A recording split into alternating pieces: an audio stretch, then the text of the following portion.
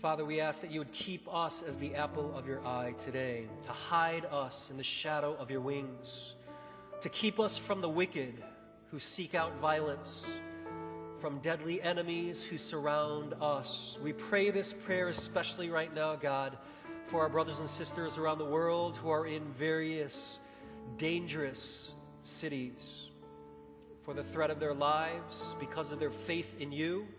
We pray that you would keep them close to your hearts. God, we do pray for peace within this world today. Between Russia and Ukraine, we pray for peace and not war. We pray for justice. And God, we also pray for your Spirit to destroy the plans of the terrorist groups throughout the world, in the Middle East, especially in this day. ISIS, Taliban, Al-Qaeda. We pray that every one of their plans would end in vain, that they would not come to fruition for the violence and destruction that they seek out. But God, instead, your peace would rule and reign in the nations, in the cities, but also in the hearts of these terrorists, that they would find Christ, repent, and become men and women of peace. Father, we pray also for our brothers and sisters to the north of us, in camps, in prisons, in hiding. We also pray that you would embrace them with strength and joy today. God, this world is in need of you, and we cry out for your mercies and your grace to be released in new measure, so that the nations would come to know the saving grace, the life-changing grace that is found in Christ alone. We pray for that grace and that peace to be released in the hearts of the people gathered here today as well. God, we want to honor you today. This is your time. We have gathered in your name to lift up the name of Jesus and his name alone. So may we all hide behind the cross as we exalt the matchless name of Jesus. And Jesus, would you receive all glory, honor, and praise that is due your name. And Father, I ask that you would strengthen me now by your Spirit. Holy Spirit, I invite you to fill me, overflow through me, anoint me, empower me, and preach through me today, so that the words of my mouth and the meditation of my heart would be pleasing in your sight. O Lord, our rock, our Redeemer. And it is in the precious and matchless name of Jesus we pray. Amen. You know, I'm so happy that my 2.5-year-old son, Enoch, is a little bit organized, and he's showing signs of organizational skills, like me. You know, he likes to park all of his Matchbox cars. He has, like, I think over 50 now, and he likes to organize and arrange them, you know, and park them right next to each other. And he takes his stuffed animals and arranges them and orders them together. And even if there's like a strand of hair that falls in between his cars or his animals, he'll tell me, "Daddy, get rid of that hair." You know, when I see his organizational skills, I can confidently say, that's my son, you know. And it also seems like for now, Enoch seems to be ambidextrous. He's very comfortable using both his left and his right hands, doing major motor skills, and I can also confidently say, that's my son. He also likes to preach and to pray into his toy microphone. I don't know where he gets that from, but I can also say that that's my son. But when he transforms into another person, when he gets hungry, I can confidently look at my wife and say, that's your son. Because she may or may not also resemble that too. And also, my son became fluent in Korean already as a 2-year-old. I knew eventually he would exceed my Korean skills. I just did not expect it to happen when he was 2 years old. You know, sometimes when he's sleepy, he would invite me to come and lay down at the bed, and he'll tell me, "Yenna yenna 얘기해줘," meaning in Korean that's tell me like a fairy tale, like, you know, once upon a time, tell me that kind of thing. And so, because my wife will often do that before he falls asleep, and so I try in my Korean, and then he'll kind of stop me and say, "못해?" meaning, you can't do it? Dad, you can't say that? And so I try again, and then he calls his, Mommy, Mommy, can you come here? Because Daddy can't. And so I think he is aware of my limited Korean skills already. So that was very humbling. And that's also when I can say to my wife, that's your son, right? You see, there is a resemblance that family members have to each other. There are traits that distinguish the uniqueness of families one to another. And you know, one of our former admins, Estella, she would often tell us how when she would walk through the streets of her hometown of San Francisco and run into some Koreans she's never met before, they would often stare at her. And she'd be like looking at them, what are you looking at? And finally they would be, are you Mr. Kang's daughter? And she would be like, yes, who are you? And it was because she resembled her father so much that these strangers would just take one look at her and they would recognize who her father is. You see, family members resemble each other in looks, in traits, in lifestyles, and in values. And the question that we want to ask ourselves today is, when people look at your life, can they recognize your Father in heaven? When people find out you're a Christian, does your life reflect what his family looks like? So we want to ask, then, what do God's children look like? And how are God's children supposed to live? And that's what we want to explore today as we continue our study through Peter's first letter. And as he also unpacks for us today traits and characteristics of children of God. How to live as children of God. That's the question we want to explore today. So turn with me to 1 Peter chapter 1. We're going to be looking at verses 13 and following as we explore how we are to live as children of God. Follow along with me in your outline as well. There's a few traits that Peter will highlight for us today as to marks of true children of the Lord. And the first is this, that we are to live a life of hope. So everyone repeat, live a life of hope. All right, so one key trait of children of God is a life that is lived in hope. Let's look at 1 Peter chapter 1, verse 13.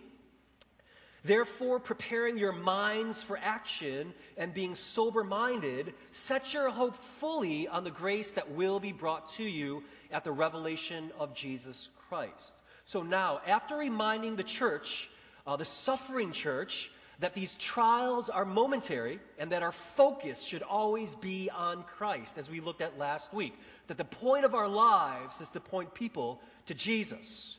Now Peter gives further instructions as to how the children of God are fully to live in light of this reality. And if there's one trait that children of God are to be marked with, it is hope. So let's say that again, hope. All right, because a true faith in Christ and a true understanding of God's promises for his people will not result in fear or worry or pessimism, because the only fear that remains in the heart of a believer is a fear of God. And when you have a fear of God in your heart, you don't need to fear anything else. Therefore, true faith in Christ and his promises results in hope. God's people are a hope-filled people. And Peter stresses this point very heavily in verse 13. So he says, preparing your mind for action. Now, this phrase carries the meaning of focused conviction, as if you were preparing to go into war. So if you suited up with armor and guns, and you're about to step off an airplane into the battlefields of Iraq to face terrorists, it is crucial that your mind is focused and that you are convicted about the task in front of you. You will not last long in the battlefield if you don't have conviction about being there. If you waver as you step off the plane in a battlefield, you're walking into some serious danger. And not only are we to prepare our minds for action, again, focused conviction, but also he says that we are to be sober-minded, meaning to have clarity of thoughts, clarity of mind to clear away the clutter of our minds. Because if someone is drunk, they can't think straight, they can't talk straight, they can't walk straight, and we see this all the time in the streets of Korea. Korea is a very heavy drinking culture. It doesn't matter if it's nighttime or not. But we are called to have sober minds, meaning clear thinking and conviction in our thoughts as well. But about what? What are we to have clear thinking and clear convictions about? He explains that also in verse 13. So let's look at verse 13 again. So therefore, preparing your minds for action, okay, conviction, being sober-minded, clarity, set your hope fully on the grace that will be brought to you at the revelation of Jesus Christ. So the conviction and clarity is to help us focus our attention fully on the hope that we have in Christ. Set your hope fully on the grace that will be brought to you at the revelation of Jesus Christ. That there will be great grace for us when Jesus returns in glory. So he's saying, so focus with conviction that Jesus is returning, and he is returning for you who have trusted in him.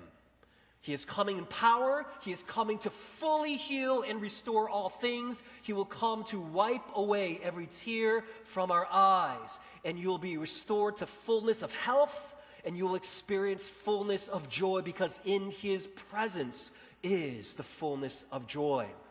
And you'll experience at his return the delights of seeing loved ones who have gone before you, but then you will never have to say goodbye again. You know, when I was visiting Handong University earlier this year at the retirement ceremony for President Kim, I was really looking forward to also seeing a lot of my former colleagues that I was working together with for those several years that I was there. And it's been like over 13 years since I've seen them. And before the ceremony started, I got into the main sanctuary a little bit early, and I was sitting in the aisle row right in the middle of the aisle.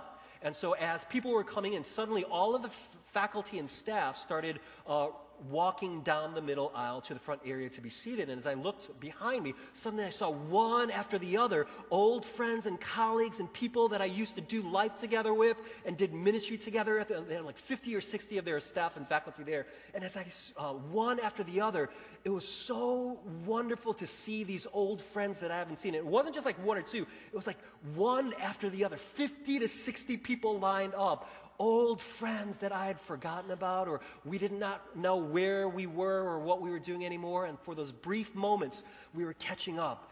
And it was wonderful to see, and also a little bit sad to see, a little bit more wrinkles, a little bit more gray hair, and a little bit more, body parts shifting and changing shapes and stuff like that. But I still recognize them, And as we were catching up, it was beautiful because I felt like I was getting a taste of heaven. Because also when we enter glory, there will be a line of people waiting to greet you as well. People who have gone before us, people whom we have prayed for, people who prayed for us. In glory at the return of Jesus, there will be family members who went on ahead of us. I can't wait to see my great-great-great-great-great-grandfather, who was the first Christian in my family. I'm a fifth-generation Christian, and I can't wait to finally meet him and hear from his own mouth his testimony of how he came to know the Lord through the missionaries that came to Korea many, many years ago. And I can't wait to hear of how the gospel changed his life, the trajectory of our family, and how he discipled his children and then their children and then their children down to my grandfather, my parents, and to me. And I can't wait to share in the fellowship, the taste of heaven, of being able to interact with and fellowship with these kinds of people. You see, we'll be greeted by people that we have prayed for, people we have shared the gospel to, people we have served and loved, even in small ways that we have forgotten. But Jesus has never forgotten.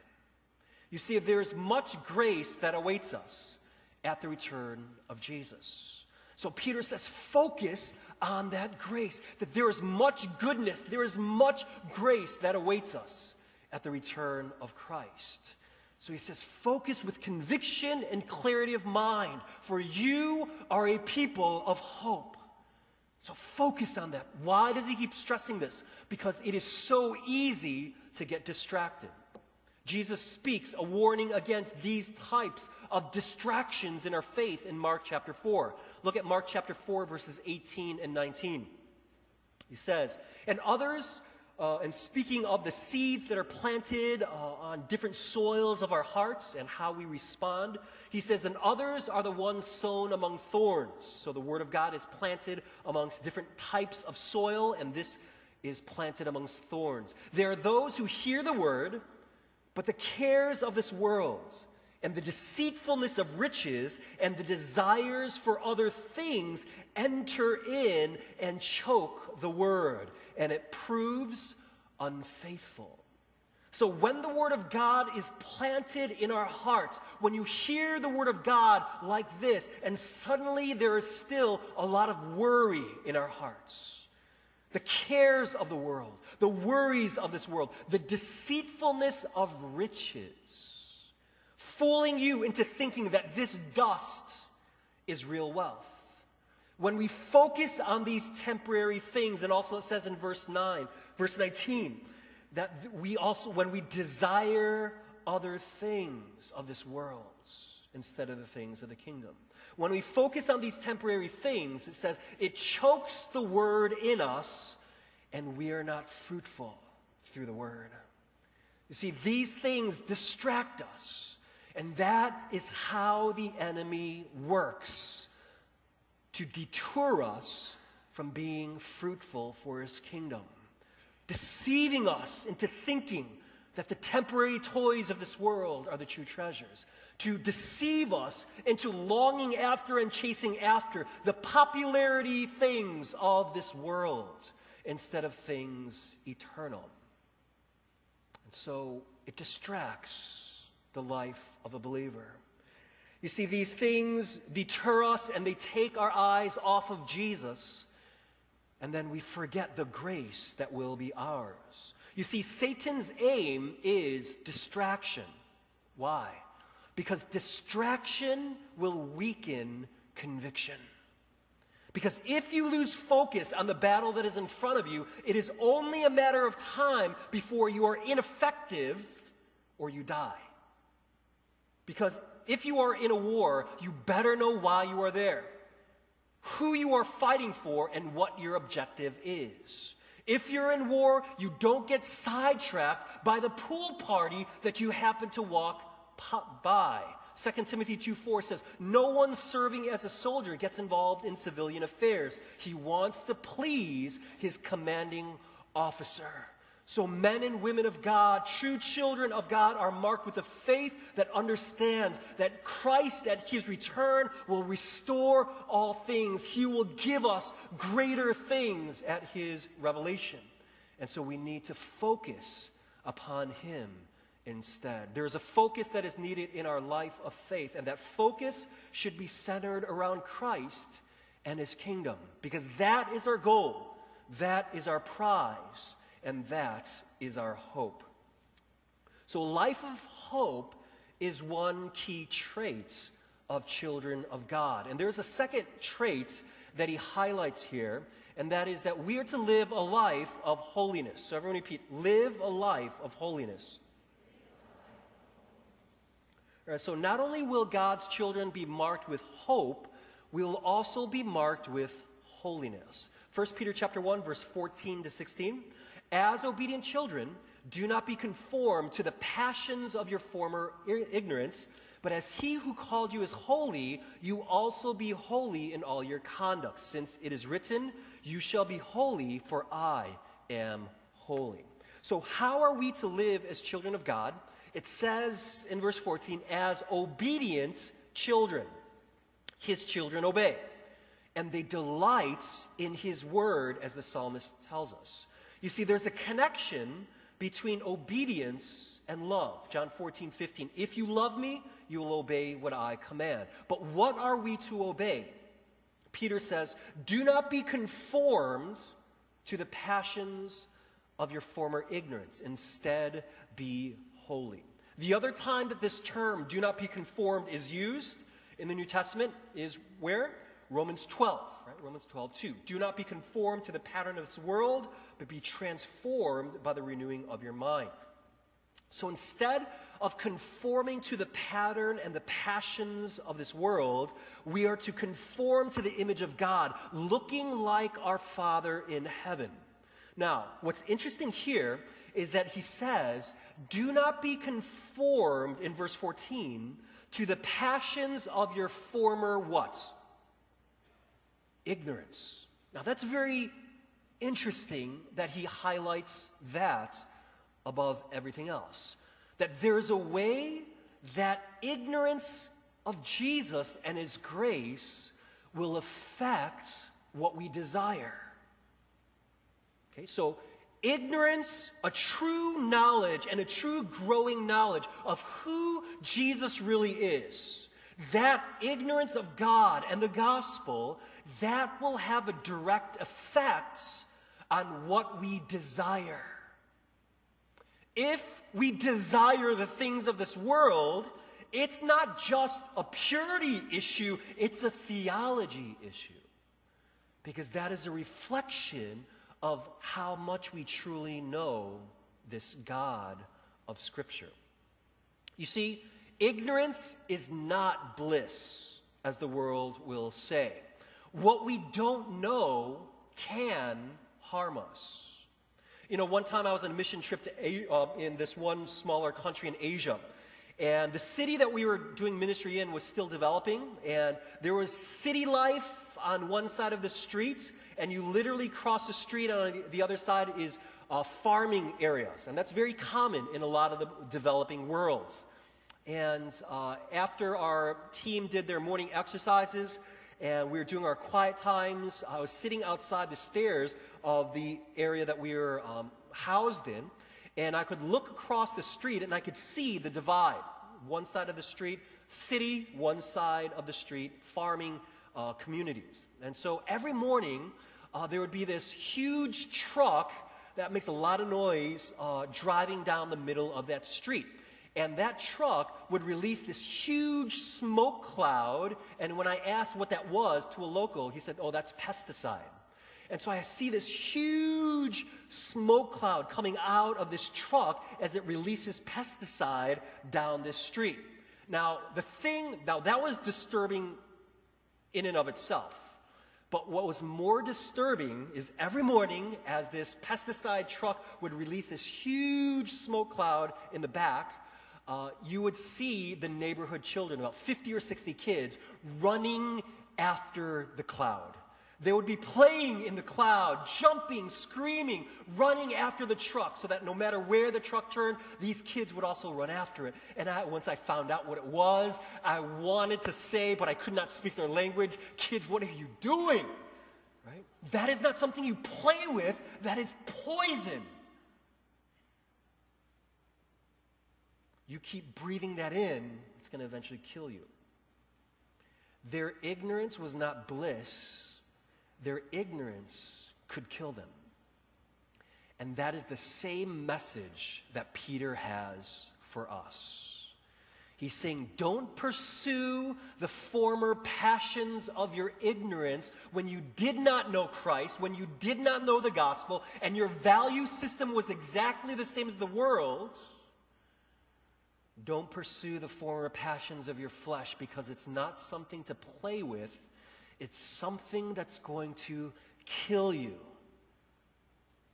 Sin will kill you. Sin will kill your joy. It will kill your integrity. It will kill your passion for Christ. And eventually it will kill your soul. Therefore, we must crucify the flesh as we surrender our sins at the foot of the cross. For the only way to deal with sin is to kill it before it kills you. How? By giving it to the one who was killed on the cross for those sins. And the only way to continually die to sin is by taking up our crosses daily as we follow, trust, and treasure Jesus, who carried his cross for us. Ignorance is not bliss, it is deadly. We often will hear the phrase as well, what you don't know won't hurt you. That is also wrong. When what we don't know can not only hurt us, it can destroy us forever. When people don't know the gospel, that ignorance of Christ and the gospel can destroy their souls for all of eternity. And that is why we must point people to Jesus. And that is why Peter stressed last week that the point of our lives is to point people to Christ. Amen? So look at 1 Peter 14 and 15 again. It says, as obedient children, do not be conformed to the passions of your former ignorance. But how are we to obey? But as he who called you is holy, you also be holy in all your conduct. Since it is written, you shall be holy, for I am holy. He calls us to be holy. Now, this does not mean be a monk or a nun. I don't know, maybe God may be calling you to some of that. That's between you and God. But that's not what holiness means. It simply means to be set apart from the world, to look more like Jesus. Set apart, different from the value system of the world. Holiness is simply the basic family values, virtues, and cultural norms of God's family. You see, all families have their own unique customs, right? A lot of my Asian family friends when I was growing up in the suburbs of Chicago, it was part, not just Korean Americans, but also my Chinese friends and Japanese ethnic friends. A lot of my Asian friends, it was part of their family culture that when you walk into their house, you take off your shoes. And that's how I grew up too. So it's no big deal. But a lot of my Caucasian friends that were also my neighbors, when I would go over their house, you keep your shoes on. And for me, it was so uncomfortable the first several times that I did that. At first, I thought, this is pretty cool, right? I can keep my shoes on. But then it kind of hit me. I was like, dude, we just came from some pretty dirty places, you know? And so I'm just thinking, man, we just walked through that stuff. And now I'm walking through. But hey, if you're cool with it, I'm cool with it, right? But hey, you know, that's different cultural norms. So that's fine, right? And also other family values and virtues that were different. Some families that I know that for dinner, everybody ate together, right? The family eats together. No TV, no eating alone in your room. The family eats together for dinner. That was the cultural norm for their unique families' situations. Other families had date nights, pizza nights, movie nights. It's built within their culture to do and to value certain things. And holiness is basically the essence of saying, this is how God's family looks like. These are the virtues, the values that God upholds within his family.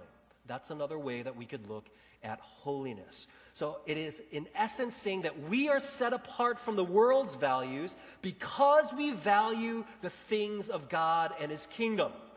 So you value in his family, in his kingdom, forgiveness over bitterness.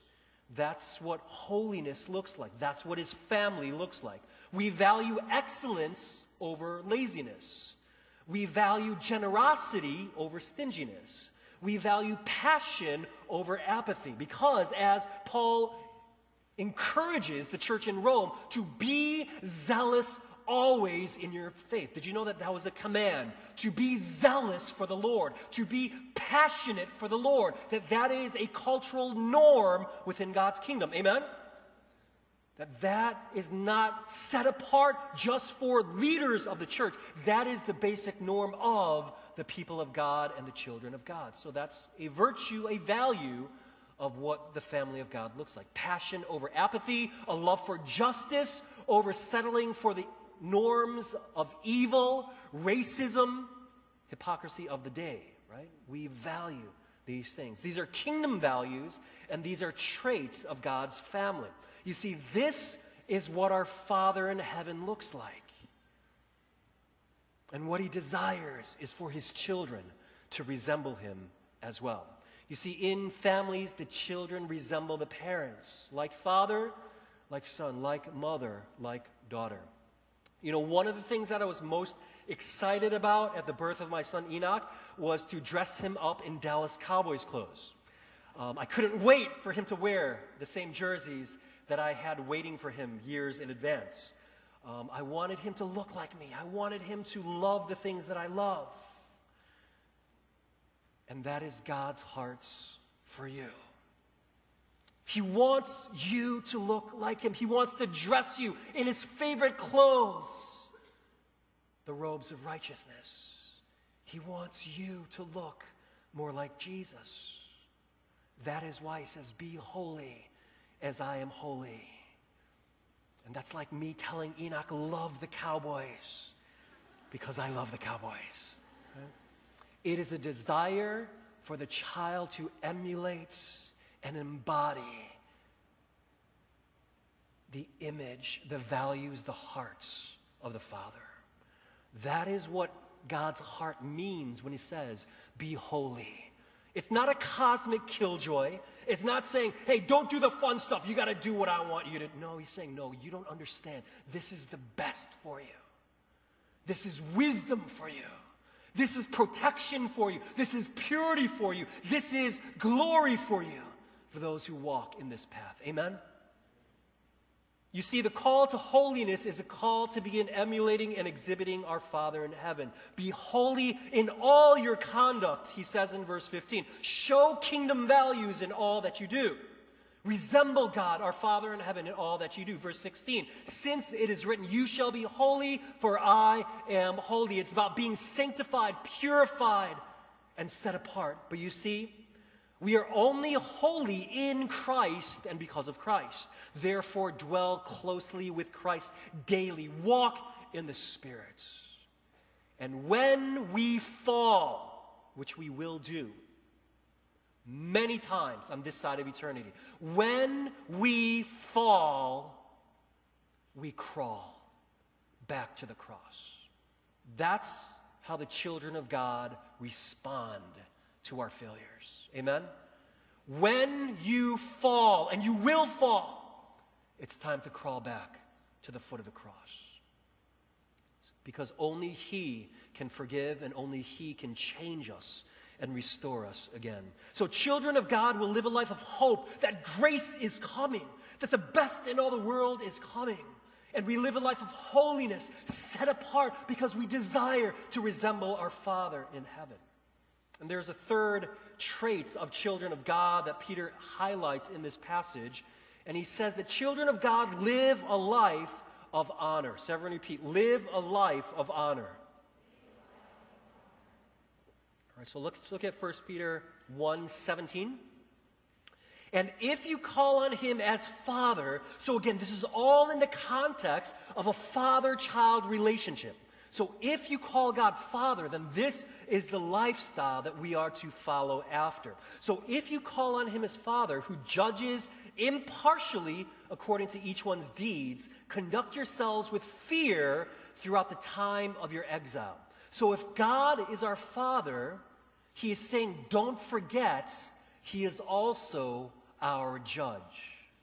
If you call him as Father, who judges impartially. He's saying this, just because we can be comfortable with God as children of God does not mean we are to be comfortable in our sin. Don't let comfort with God be a reason to compromise and be comfortable in our sin. Instead, he says, conduct yourselves with fear throughout the time of your exile. Now, the fear of God here is not talking about be scared of God, be afraid of God in that way. It's not talking about run away from God in trembling. It means having deep respect and honor for God. It's because you respect God, you want to honor him in the choices that you make. Conduct yourselves with fear can also be said, live your life for the honor of God. in all that you do. You see, a life of honor is also revealed by our integrity, who we are in the secret place. You know, one survey results about pastors that I did not share during our How to Pray for Your Pastor series was something extremely disturbing for me.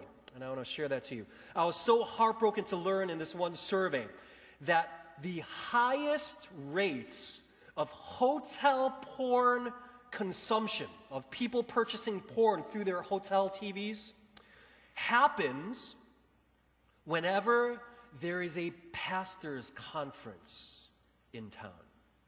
I did not say when there's a Christian conference in town. I said when there is a pastor's conference in town. And a friend of mine actually worked in the hotel industry, and he verified that when I shared with him. I was like, dude, I cannot believe this. What was it like when you worked in a hotel? He said it was the same thing. Whenever there is a Christian gathering and their hotel was packed with pastors, Christian leaders, church leaders, the purchasing of porn skyrocketed. And that broke my heart. You see, that shows us that they forget that even though they're in a hotel room alone, they're not really alone. They forget that even though they are alone or that they are traveling, that they are still representing Christ to a watching world. You see, we don't avoid porn because it's bad, and that's true, it is bad, and we should avoid it. We don't avoid porn because we don't want to get caught. We avoid porn because we love and honor God. And because we love and honor these women who are made in the image of God. That is why we avoid porn. Amen? Then also Peter says in verse 17, conduct yourselves with this kind of fear, respect, honor, reverence throughout the time of your exile. Now, that's very interesting that he uses the word exile here. Okay? Meaning, remember that we are all exiles here, that we are passing through this world onto our eternal home with Jesus, that we are not home yet. So don't get comfortable here, as if this is your final destination. It's not. We are not home yet. So don't chase after the things that the world chases after. You are to seek first the kingdom of God and His righteousness. I can't wait to see my home that Jesus is preparing for me. The places that we will dwell with for all of eternity, that Jesus has been preparing for us since the time that He ascended back into heaven. It will be places far more glorious, far more mind-blowing than anything that you ever seen on this fallen planet. Amen. And I can't wait to have you over. And I can't wait to visit your dwelling place, for us to fellowship together and to fellowship with Jesus in our eternal glorious dwelling. And the other reason we are to have such high respect and honor for God is found in verse 18 and 19. Knowing that you were ransomed from the futile ways inherited from your forefathers, not with perishable things such as silver or gold, but with the precious blood of Christ, like that of a lamb without blemish or spots. So we are to live a life of fear, of honor, of respect, because Christ's precious blood was shed for us. You see, in the Old Testament times, slaves would be ransomed or bought out of slavery from relatives or loved ones. They would obviously use money, or like silver or gold. But Jesus bought us out of slavery with something far more valuable. He paid for our freedom through the spilling of His blood. He died for us. He died for you. And we've heard that so many times that it's become numb. But pray that the reality of that truth will impact your heart again. That Jesus died so that you would not die for all of eternity. He was the sacrificial lamb without blemish, meaning perfect sacrifice. Perfect in all things. You see, when soldiers take a bullet for others in battle, we hail them as heroes. In fact, the highest medal that you can get in the U.S. military for showing valor, bravery, courage, going above and beyond the call of duty, the highest medal that you can gain in the U.S. is called the Medal of what? Honor. Every hero film is about someone saving others from death or danger. They depict heroes as those who give up their lives for others, and we honor them. We honor these men and women in uniform. We honor these men and women in movies. We honor them with plaques and statues. We find ways to remember them, commemorate them, and to honor them, for they made the ultimate sacrifice. But there is one man who has made the greatest sacrifice on behalf of others that deserves the greatest honor in all the worlds forever. And his name is Jesus. He deserves all glory, honor, and praise. Amen. He bought our freedom. We are no longer slaves. We are no longer slaves to sin, only because of Jesus. We are free from its power and its grip, only because of Jesus. Thank you, Jesus. Thank you. Therefore, we love him, we honor him, we respect him, we fear him, we obey him. 1 Peter 1, 20 and 21, he was foreknown before the foundation of the world, but was made manifest in the last times for the sake of you, who through him are believers in God, who raised him from the dead and gave him glory, so that your faith and hope are in God. All of this was done for us, that our faith and our hope might be in God. This is the great hope for all who are under persecution. Not only will it end one day, but when your life does end on earth, you will enter eternal glory with Jesus forever. We are a people of hope. So do not despair. This dark chapter in your life is not the final chapter. The loss of your loved one will one day be erased when you see them again face to face, all because of Jesus. Because Christ conquered sin and death, you, Christian, are the most admired in all of creation, are the most thankful because of his grace, are the most courageous because greater is he that is in you than he that is in the world. There is hope for the people of God. There is always hope for the people of God. There are greater days coming, always, for the people of God.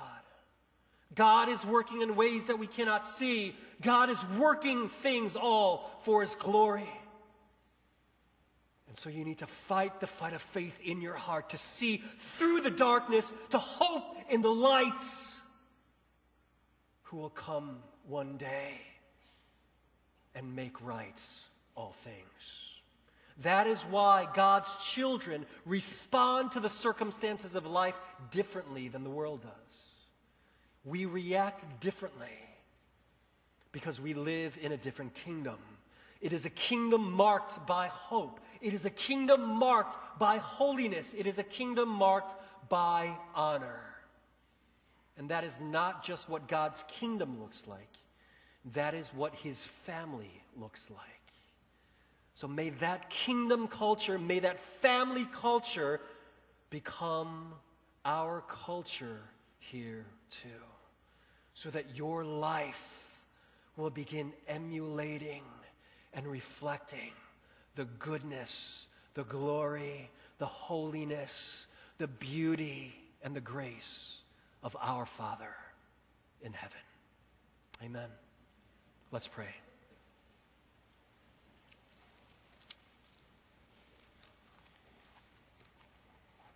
As children of God, these are the marks to distinguish those who are part of this family. Instead of pessimism, instead of darkness, we are marked by hope. Instead of longing for the things of this world, we love the things of God, holiness. That instead of being a people who seek to please people, we live for the honor of God. If that is not the marks of your heart, can we repent of those things today? Can we ask the Lord to change our hearts today? And if there are people here that you have never surrendered your sins, you have never surrendered your life to Jesus, I want to encourage you to do so today. Place your hand over your heart as a symbol of all of your life and confess those sins to the Lord. And for all of us, can we ask the Lord today to give our minds and our hearts deep, focused conviction of the grace that is coming for us. Christ is returning, and He's coming for you who hope in Him. So can we do that together? Let's pray. Let's turn to the Lord in hope, in honor, in holiness today. Let's pray together.